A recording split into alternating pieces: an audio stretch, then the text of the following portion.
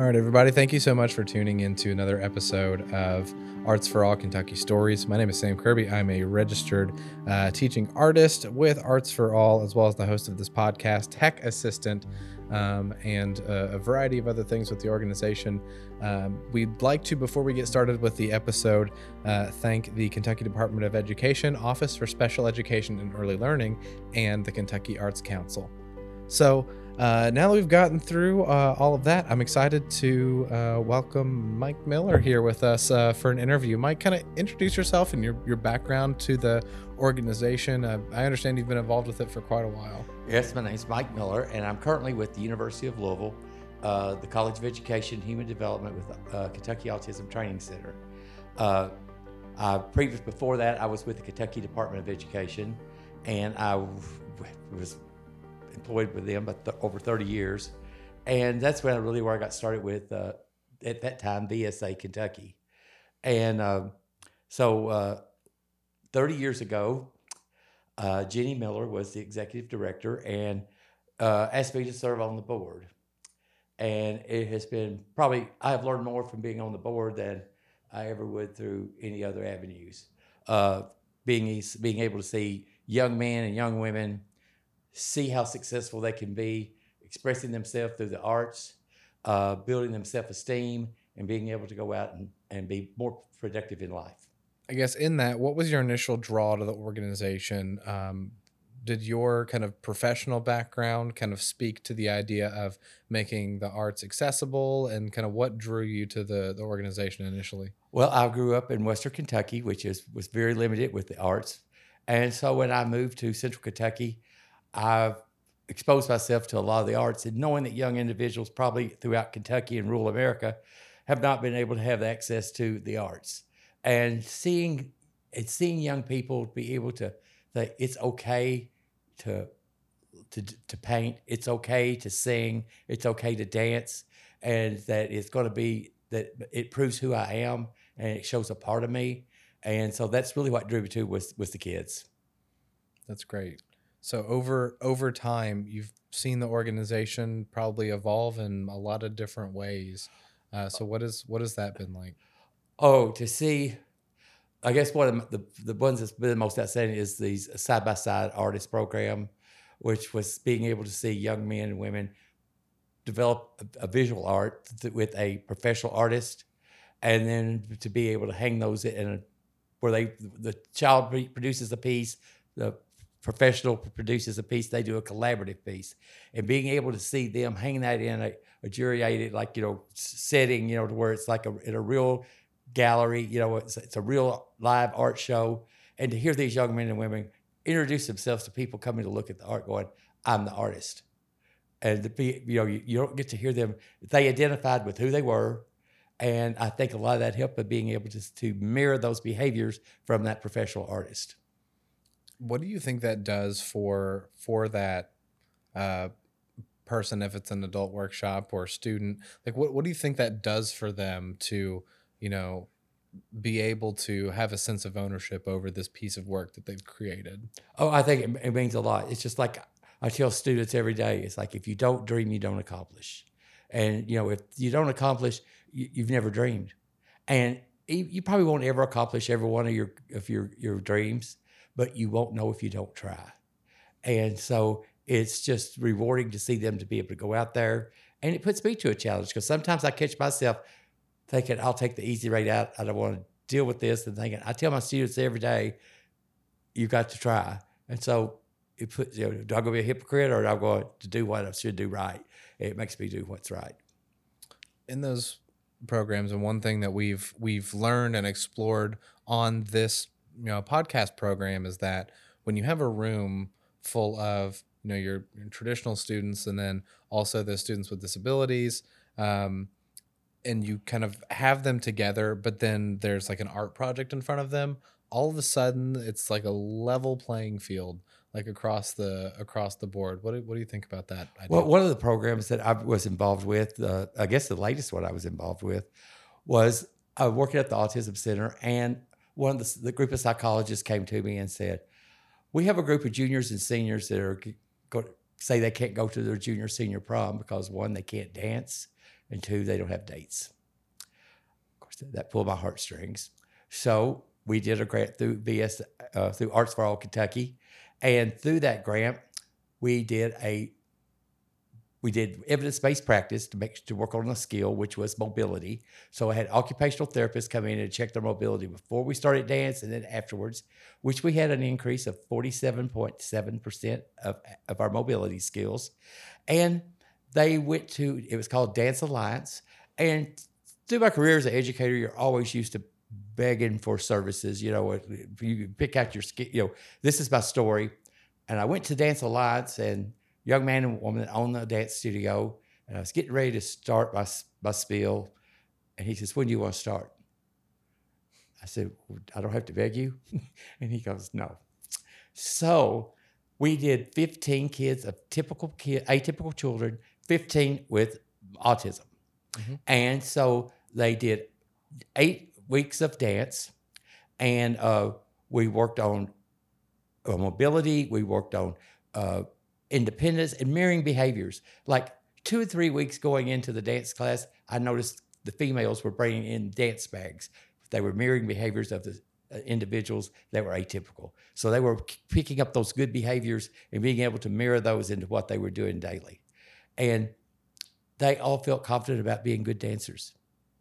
And to be able to see them build their morale, see them smile, hold their shoulders up, and to be able to see that they felt sure about themselves. And so we did that. And then Best Buddies was an organization we worked with for dates, and that worked out fabulous. And so we had 15 young individuals that got to go to a prom and dance and have a date. And think how many other young individuals out there that probably did not have that opportunity.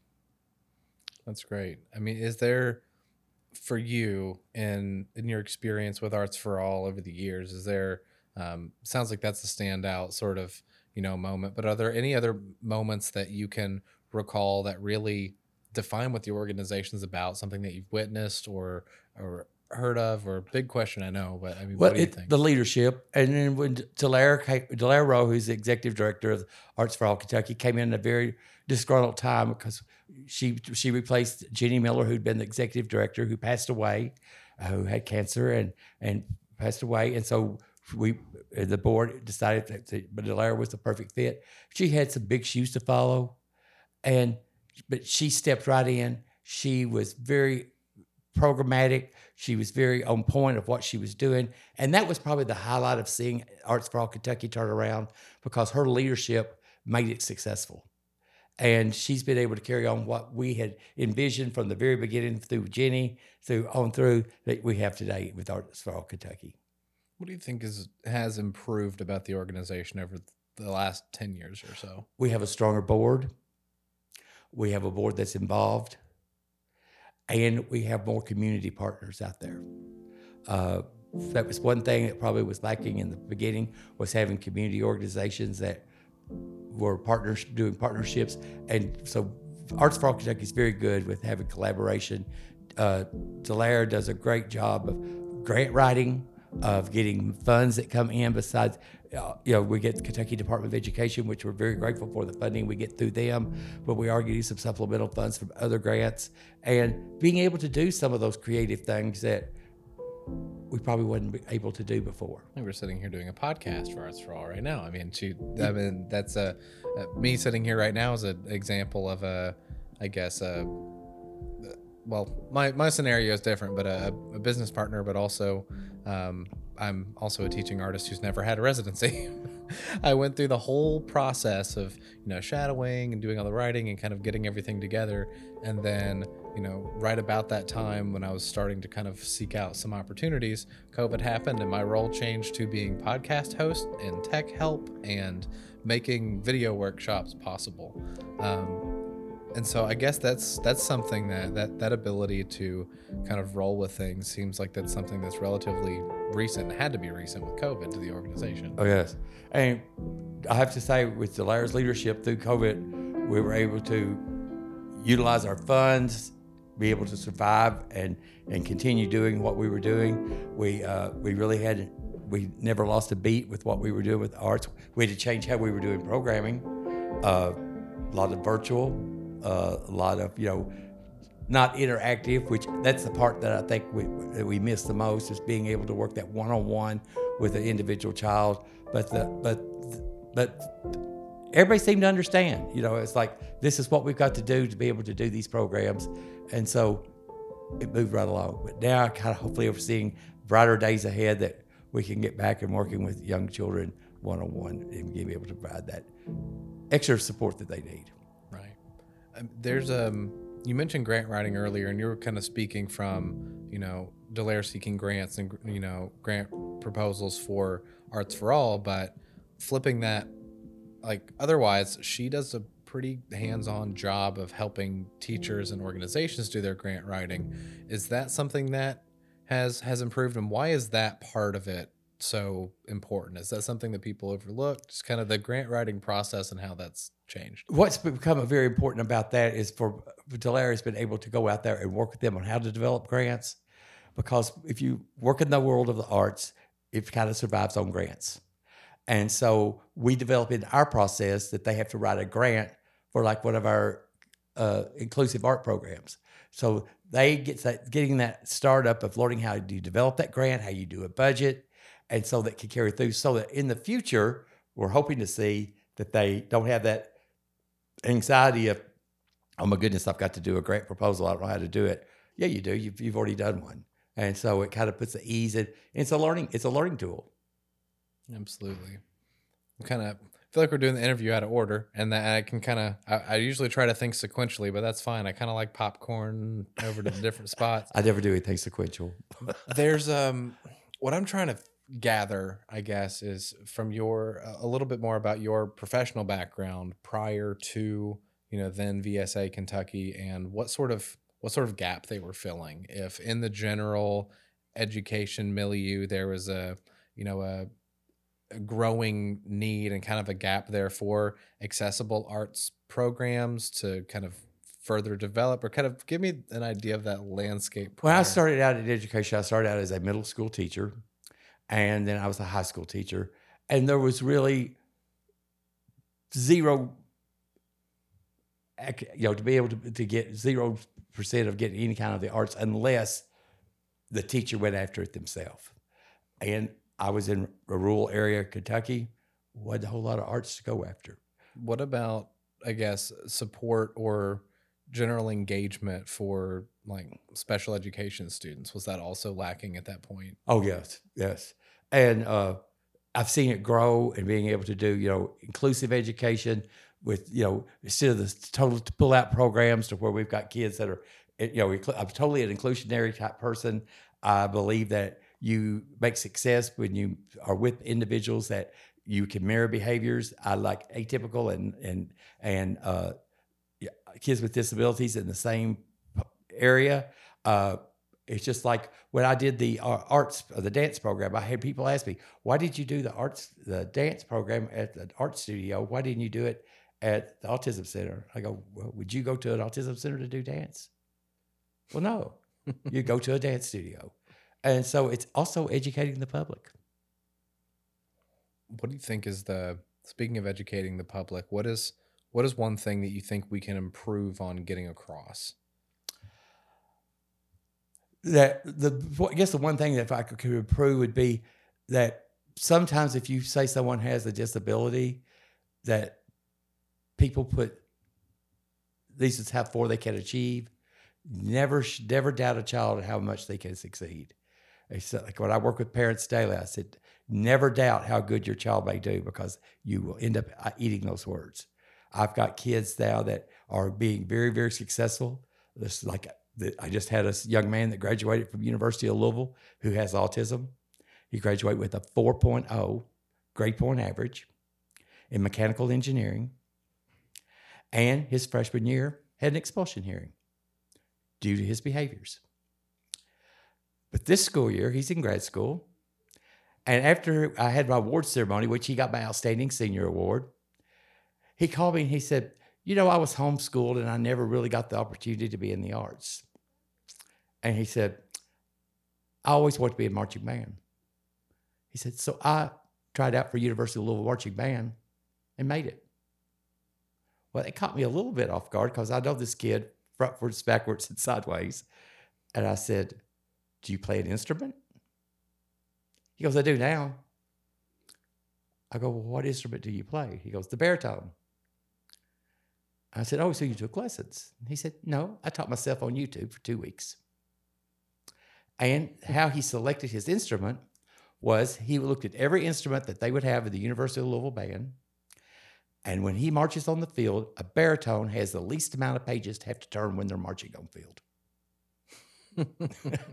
So he factored all of that into it. Factored all that into it. Wow. What do you think? 'Cause I was about to ask when you talked about kind of the before, and he was going to have an expulsion hearing for behavior, and then to being 4.0 top of class senior, what it was that contributed to that turnaround. So that arts opportunity, you think, was a pretty heavy factor there? That and being included in inclusionary models. We did nothing that was a pull-out program with him at the university. I worked with him at his housing. Like we had a housing program to where he had his own bedroom and bathroom, and so did 2 other atypical peers.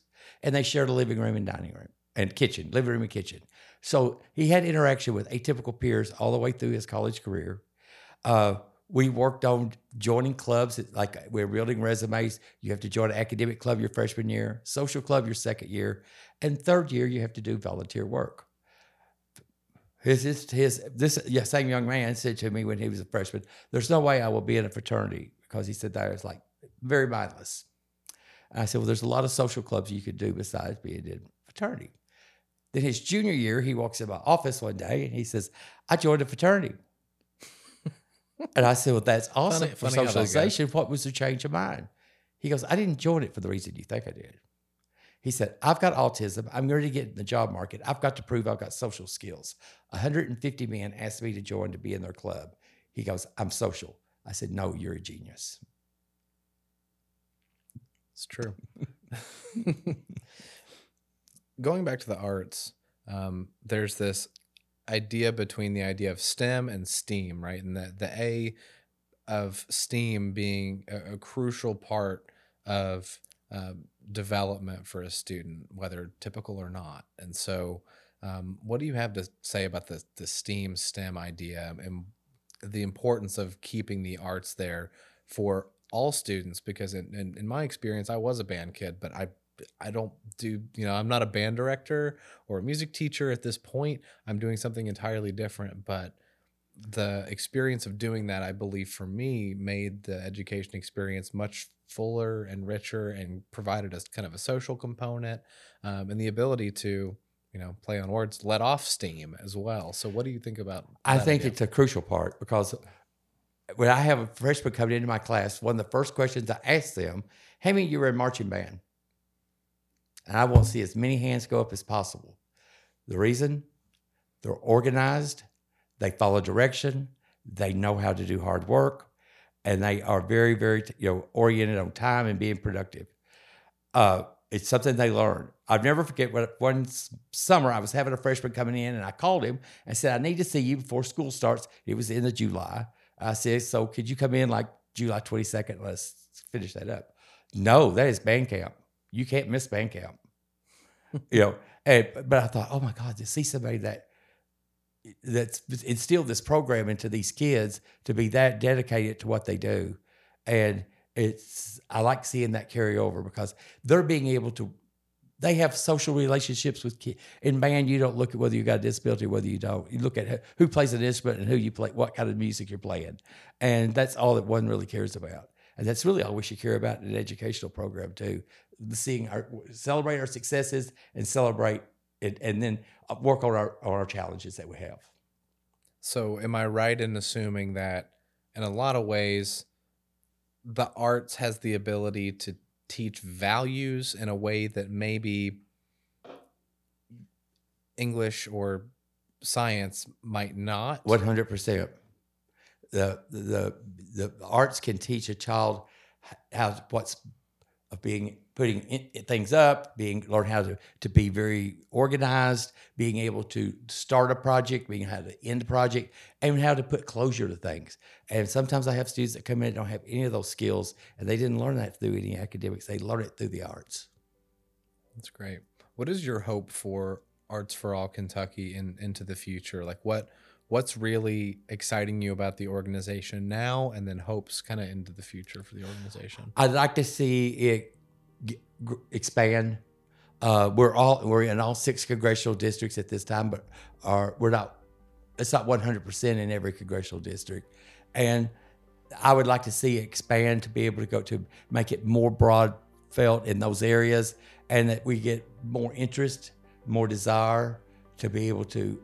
Because once you get a school district doing one of the programs with Allaire, the next school year you're going to see them say, "Have you got anything else that we can be involved in?" They want to be involved, and I think sometimes it's just also building that assurance of that teacher that it's not that hard and not that difficult. Right.